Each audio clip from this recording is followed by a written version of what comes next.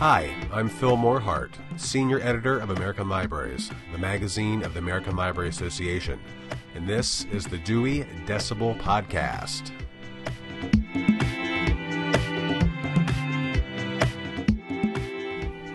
Fall is here, finally, and that means one thing here at American Libraries and Dewey Decibel headquarters. It's time to dig into library architecture and design. American Library's September-October issue, as always, contains our Library Design Showcase. So we look at some of the most exciting and innovative new library construction and renovation projects over the past year. In this year's issue, we also have a slew of other design features, including managing editor Terry Dinkowski's look at details of large and small construction projects. We also hear from Meridian Library District in Idaho about their tiny library.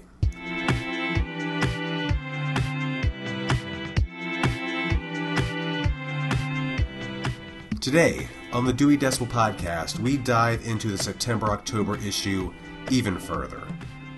First, I speak with Gretchen Casarati. She's Library Director of Meridian Library District, about that tiny library of theirs.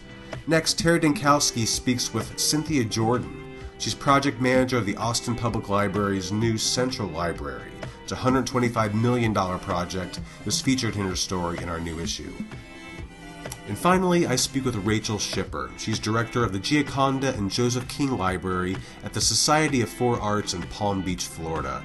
The library's renovation was featured in our design showcase this year, and I speak with Rachel about the art restoration work done at the library this year. But first, here's a word from a sponsor.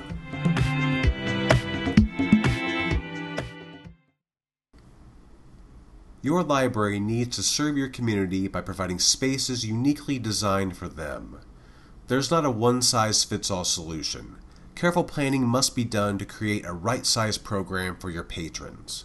Tab A Architects supports both large and small communities. Our LEED Gold design for West Hampton, Massachusetts serves a town of just 6,000. To learn more, visit tapa.com/libraries. Tab A Architects, enhancing communities through library design.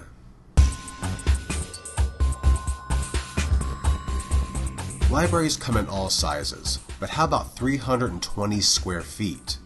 That's tiny, and that's precisely the name of Meridian Library District in Meridian, Idaho's new library. The Tiny Library, as it's called, is housed in a former shipping container and is used to provide services to the community's youngest members. I spoke with Meridian Library District Director Gretchen Casarati about the project.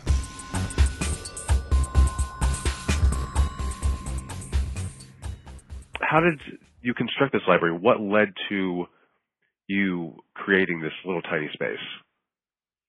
Well, we had attempted to pass capital funding measures twice to build a full-service, full-size branch library at this particular collaborative partnership in Meridian called The Hill with the YMCA, the City of Meridian, and elementary school. And those attempts were unsuccessful. We have a very fiscally conservative community with a very fast-growing residency, and that puts a strain on the tax base for schools, for funding schools. So as those measures didn't pass and the other partners were able to open their locations, we wanted to ensure that we could find some way to be contributing to the partnership. And so we were inspired by the tiny home movement and blending that idea with the portables that our school district and many across the country end up using when they have overcrowded schools. We started to play with the idea that maybe we could use some of those ideas to create an unusual type of a smaller library where we could fill a specific gap that the partnership really wasn't focusing on, which was in early literacy. So we started to get excited about the idea and kind of pitched it around town and started to put together some project proposals. And the more people that we talked to about the idea, the more excited everyone got. And we were able to pursue and receive grant funding to pay for the container itself. And that really kicked off the whole entire project. And so within a year's time, we were able to open the doors to our tiny library that focuses on providing early literacy services to children and families at the Hill. Awesome. Now, let's talk about the shipping container itself. What condition did it come in? What, I guess in its rawest form, what did the container like, and what was the process like of transforming a raw shipping container into a library?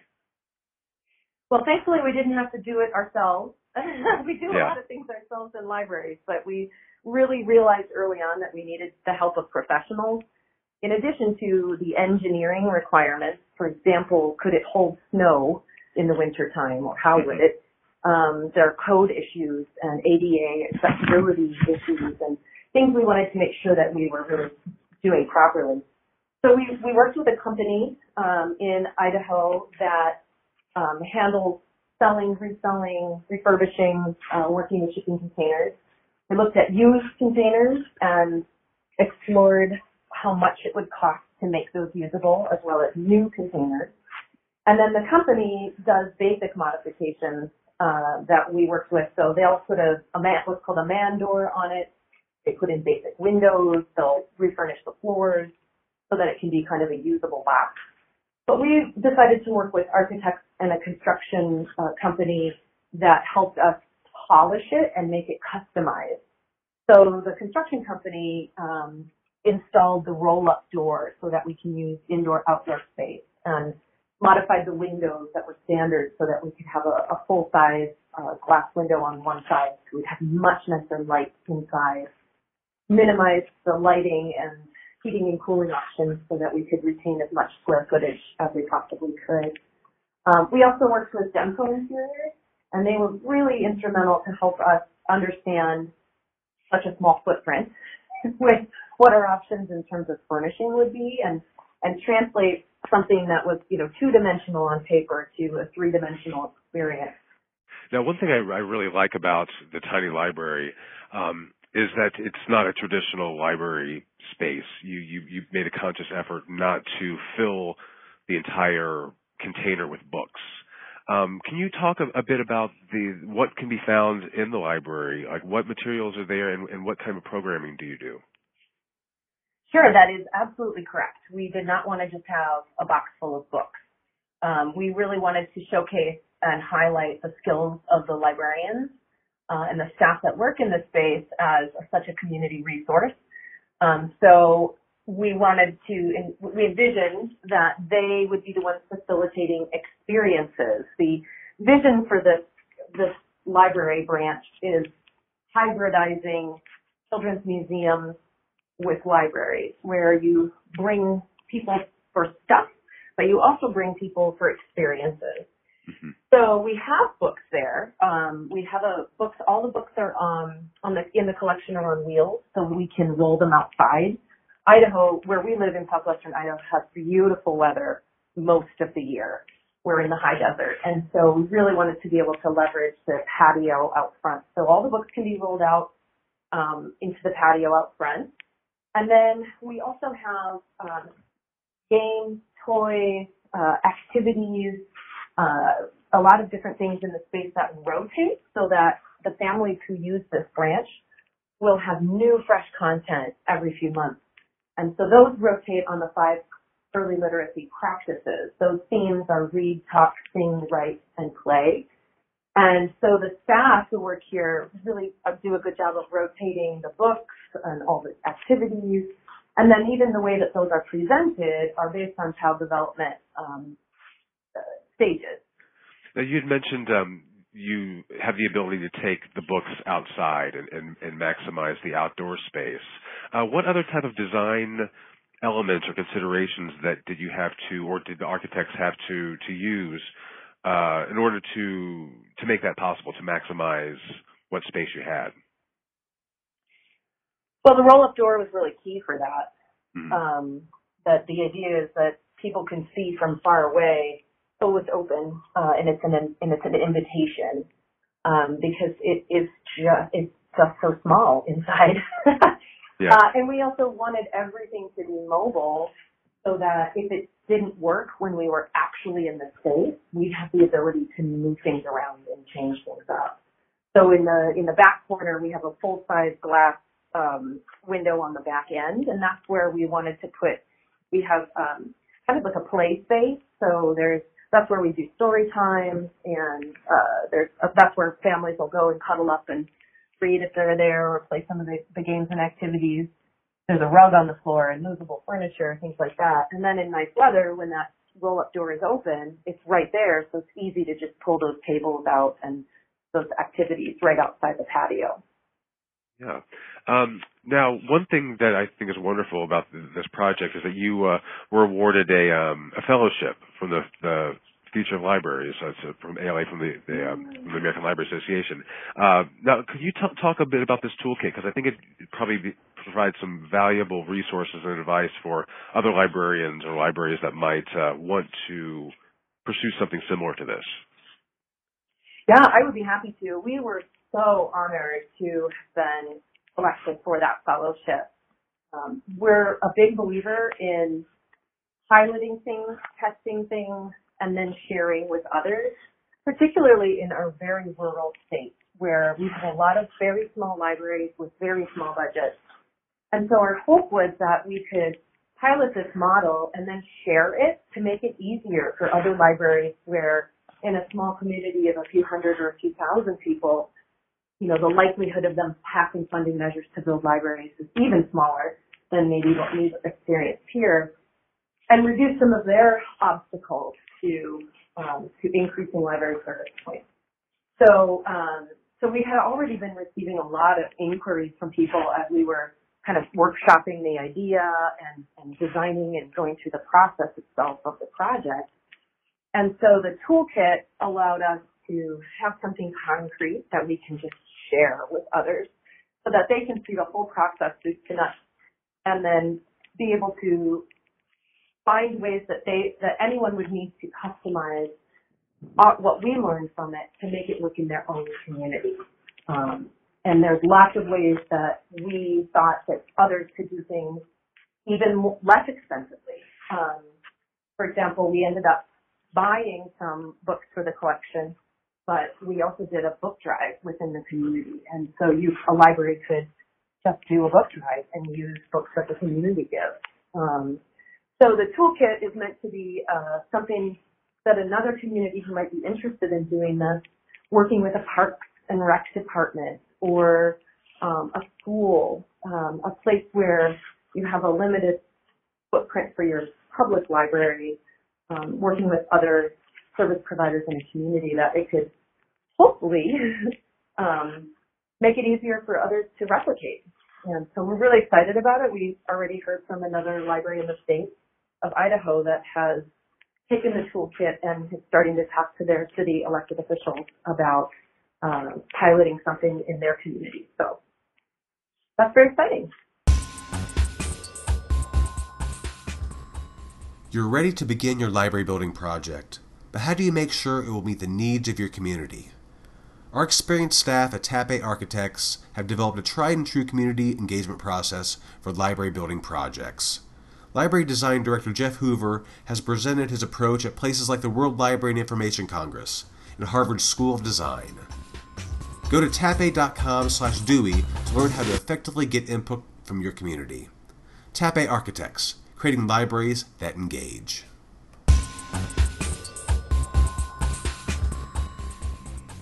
Everything is bigger in Texas, as they say, including the libraries. And Austin Public Library's new Central Library is no exception.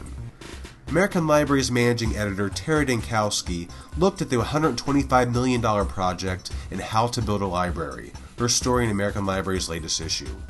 We join Tara now as she talks with Cynthia Jordan, the project manager on the Central Library construction, about the challenges and rewards of such a large building project. And in planning the Central Library, I know Austin Public Library used a lot of community feedback during the design process, and users were particularly vocal about the new building being as green as possible. Can you speak to some of the unique building features of the Central Library as well as its LEED certification? Oh, yes. We are just so excited the fact that we did reach LEED Platinum. We are the only LEED Platinum library that we've been informed exists, so we're just really, really excited about that. some of the features that we were able to incorporate into our building, what we constructed, of course, was our green roof, which is a really beautiful place up on our 6th floor, where we have a six-story building. And it's got beautiful views of downtown, so everybody just loves to get up on the roof garden and enjoy that space. We're able to repurpose an adjoining piece of infrastructure that was no longer needed by our neighbor of Austin Energy. And that was converted into a 350,000-gallon cistern. So every bit of rainwater is collected off the roof, and every bit of condensate from our 6 stories of air-conditioned building is collected in this cistern, and it is all reused to flush our urinals and our toilets, and for all the irrigation for the landscaping on the roof garden and the landscaping around the building.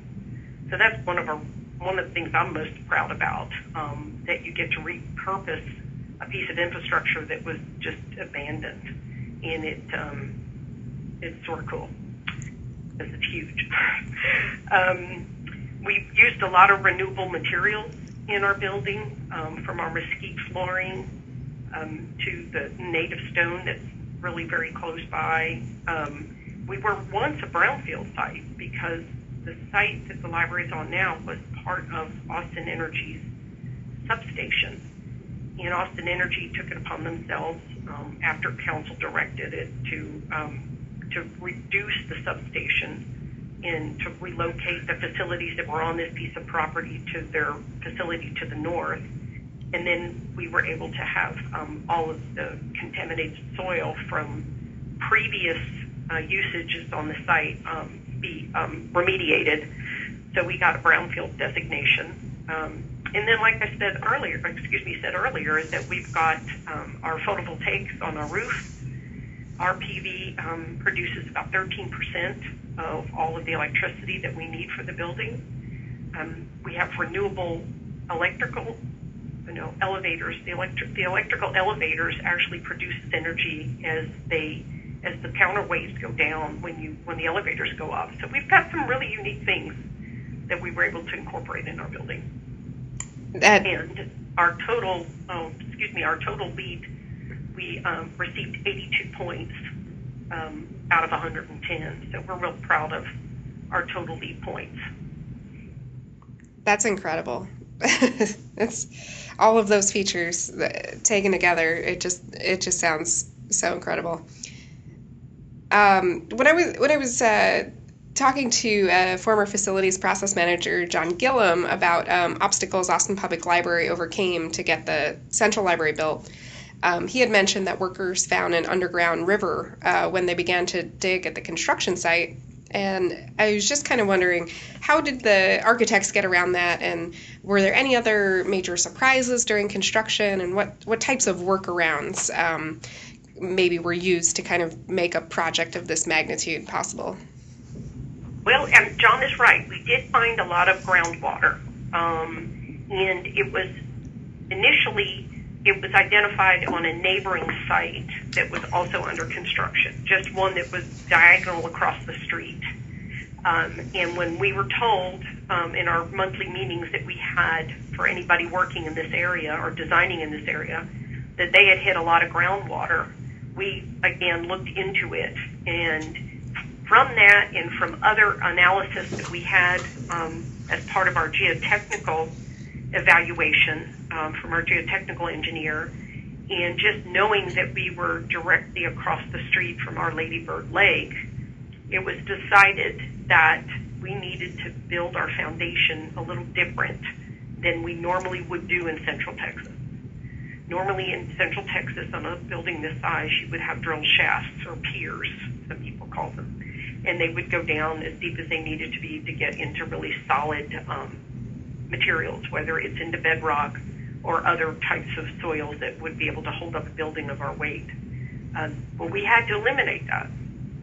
And another reason we had to eliminate it, that John may or may not mentioned earlier, is that our building, 75 feet below the bottom of our building, the city had just installed a wastewater tunnel to carry a lot of wastewater from the north down to the wastewater treatment. So in doing that as well, we realized that we couldn't install drilled shafts. So we created what we funnily called our own bathtub. Our foundation floor, if you call it, is 5.5 feet thick. And our sides of our walls, so the sides of what we call our bathtub, are just not as that thick, but they are double wide with a whole lot of steel in it. And basically, the groundwater from Lady Bird Lake is unable to come up from the bottom, and then the water that's coming through the site and that was coming through our neighboring site also is redirected around. And we really have a dry parking garage. But it was finding out what's happening on the neighboring site, and then during construction, like John had mentioned to you, is like the contractor really had to do a lot of what we call deep well dewatering, where they would put wells all the way around the perimeter of the hole, and then they pump that water out, and they collect it, and then it is treated and then able to be released. But you just have to do a lot of extra work maybe, but a lot of additional attention to details when you've got a lot of groundwater that you're dealing with. The finished product, it's a beautiful building. It's won many awards and distinctions. What has been the community's reaction to the new Central Library? You mentioned some of the green features. What would you say are some of the favorite features or sections of the library that people like to flock to? Well, yeah, we're so excited. I have not heard one negative thing about the building. I mean, you're always going to have certain people that didn't believe that the city needed a new library or that libraries don't need to exist anymore. But this place is full all the time. And their favorite places, besides the reading garden, which the roof garden, is our reading room. We have a beautiful, quiet reading room that faces downtown. And it's really always busy, and they remind you if you get a little noisy, know that this is quiet, and that's been self-imposed. It's sort of funny how, because there's no signs that say have to be quiet, but it's just the ambiance of the room, the way the furniture's laid out with tables and lights like the old historic libraries of the past, but yet real soft, cushy, chairs as well. Our children and teen areas are full as well, and you can just go by, visit now. Like you said, the library hasn't been open just almost 2 years, and that children's area has been well loved. It is just so full of excitement and joy for the kids. And the teens love their area as well, because this area is strictly set aside for youngsters 13 to 18 years old. And while, adults can come in and walk around, they're not allowed to stay. And so the kids, really feel comfortable being in their own space. And it's really excited to see how happy they are in there. And the functions and things, the activities that the teen librarian staff, have for the teens has really been fun for them. And then our special event center, as our large event room down on the first floor that faces Cesar Chavez and Shoal Creek, it is always booked for events, whether it's a library event or an event that somebody has rented the facility for. It is greatly used, and people just love, the ambiance of the room and the fact that it's downtown and it's accessible. So we've been able to really create some really great spaces that the public has really embraced. We're thankful for that.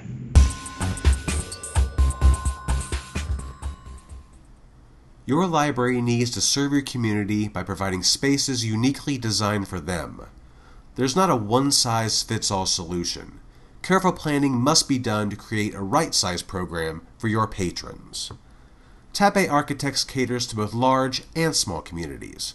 Our designs for cities and counties with over 250,000 people provide spaces that cater to the diverse populations. To learn more, visit tappe.com/libraries. Tappe Architects, designing spaces that inspire. The Gioconda and Joseph King Library at the Society of the Four Arts in Palm Beach, Florida, is an elegant, Mediterranean Revival-style facility designed by architect Maurice Fatio and built in 1938. Unlike some 80-year-old buildings, it needed a facelift to bring it into the modern era, and to fix some deteriorating cosmetic elements as well. In this case, cypress woodwork inside and 4 ornate murals on the building's exterior. I spoke with Library Director Rachel Shipper about how they restored the building's artwork and the renovation's reception in Palm Beach. If any of our listeners haven't seen the King Library, the Gioconda and Joseph King Library from the Society of Four Arts, I recommend going to AmericanLibrariesMagazine.org and checking out our library design showcase, because we featured the library and the project in the showcase. If you can see the library, it's this Mediterranean revival style. And while looking at it and learning about this project, it got me thinking about other library projects that we come across at the magazine. And a lot of them, if it's an older building, often modern elements will be added to it very drastically. And I was wondering, was that the case with your library? How did you try to adhere very closely to Maurice Fatio's original design? And what, if there were any modern elements, what type of elements were those? Well, absolutely, we were adhering historically to this landmark building, and a lot of research went into the design process for the architect to strictly adhere to those original features. And coupled with the town of Palm Beach, the town is dedicated to preserving its history and structures. There was a process by which the town council meetings were attended, plans were approved, and questions answered during the planning process, and continuing right through until the project was completed. Everything is vetted: number of parking spaces, permitting, undergrounding of utilities, community traffic impacts, along with the structure itself, and fitting the construction and restoration into the same footprint of the original building and 2 additions to make it preserved in a historic manner. Now, Maurice Fatio had a vision that was very balanced and symmetrical, and some of that vision included even the hanging lamps at the entrance, and some of those hanging lamps needed to be refabricated with the original design replicated. And these were historic elements that had to be reinstated. But the library also needed an interior space that was flexible for class use, book group presentations, and teen instruction, and bringing it, honestly, into the 21st century. So our second floor area, which originally consisted of a raised portion of the floor for a stage, needed to be on one level with upgraded sound and computer projection.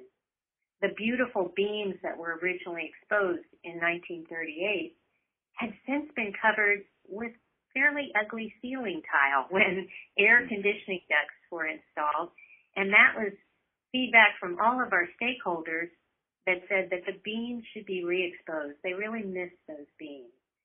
And interspersed in our beams were also lighting concerns, and we had to update the lighting in that area, and we wanted dimmer switches. So we considered what lighting would look best with those beams, those reinforced beams, and it was we had chosen Ralph Lauren chandeliers to be installed, which is a very modern element along with those original beams. But they're simple and they're stunning, and we can dim them during events and presentations, and they're absolutely the best lighting that we could possibly imagine. Great. Now, the outside of the building, and the inside, but the outside by the front entrance, you have these wonderful 4 murals. And inside, there's some cypress woodwork throughout the building. And I was wondering what considerations were made for those particular elements that might have to be conserved or restored gingerly. How is that aspect of the renovation handled? Well, the building has an arched entrance, and those original murals are by Albert Herder from 1939. And the murals were recreated by a local artist, Zenon Tuxek, during a restoration that spanned 20 months. So Wow. The original mural, it took a long time to do that, a meticulous long time. And the original murals were oil on linen. The 4 murals are located on the outside of the entrance to the library, as you had said, and they've almost disappeared due to the natural materials being out in the elements of South Florida, that salt water and hot, balmy air. The murals needed to be recreated off-site in the artist's studio with modern materials that could withstand the elements for many years to come. And so it was decided that acrylics on plastics were used after the original murals had been gridded, paint samples taken, and measurements done. Photographs from the original murals were also utilized by the artist, and he had to create those 4 arts, one panel for drama, one for music, one for art, and one for literature, and then incorporate some design details to unite the murals. Since the entrance door was originally located in the center of the building, but it had been moved many years before to the left side of the library, the restoration reincorporated that center door, and that resulted in some design challenges for the artist and those murals. But he did a brilliant job with them. The Absolutely. King Library, it's a beautiful photo in ALA, and we appreciate every day when we approach the entrance to the library seeing those murals. They're just lovely. The King Library was a product of 1930s construction in Florida, and in the 1930s, old-growth cypress paneling and shelving covered each wall and the coffered ceiling of the first floor. And this was the type of wood that was generally used in many residences here on Palm Beach. Since old-growth cypress is no longer cut down in Florida and elsewhere, it was determined that we had to save the cypress of the original building. It needed to be carefully removed, nails and imperfections attended to, and then remilled and reinstalled in the restored building. So it was a real recycle process of that cypress. As you might imagine, this is tedious and a lengthy process, but well worth preserving that natural charm and warmth of that wood in the library. Part of reassuring the community that the library would be refreshed in look, but retain its characteristic features. The original wood was treated with a lime whitewash in the 1930s, and our current shelving has a more book-friendly whitewash of stains rather than that lime.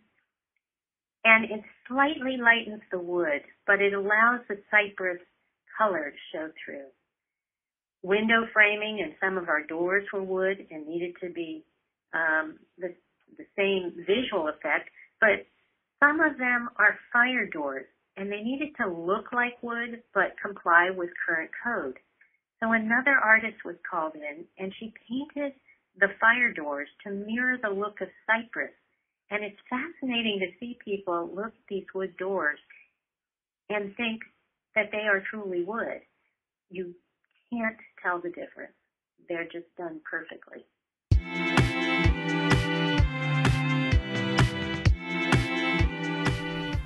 That wraps another episode of the Dewey Decibel Podcast. Many thanks to Gretchen, Cynthia, and Rachel for speaking with us today. Join us next month for Dewey Decibel's very special annual Halloween episode. That's right, everybody. What library mysteries will we uncover this year? Stay tuned to find out. If you'd like to contact us, you can find us on Twitter, or you can reach me directly at deweydecibel@ala.org. Don't hesitate at all. Send us your thoughts, show ideas, criticisms, praise, anything and everything. We want to hear from you. As always, I'm Phil Morehart, Senior Editor of American Libraries, and this is the Dewey Decibel Podcast.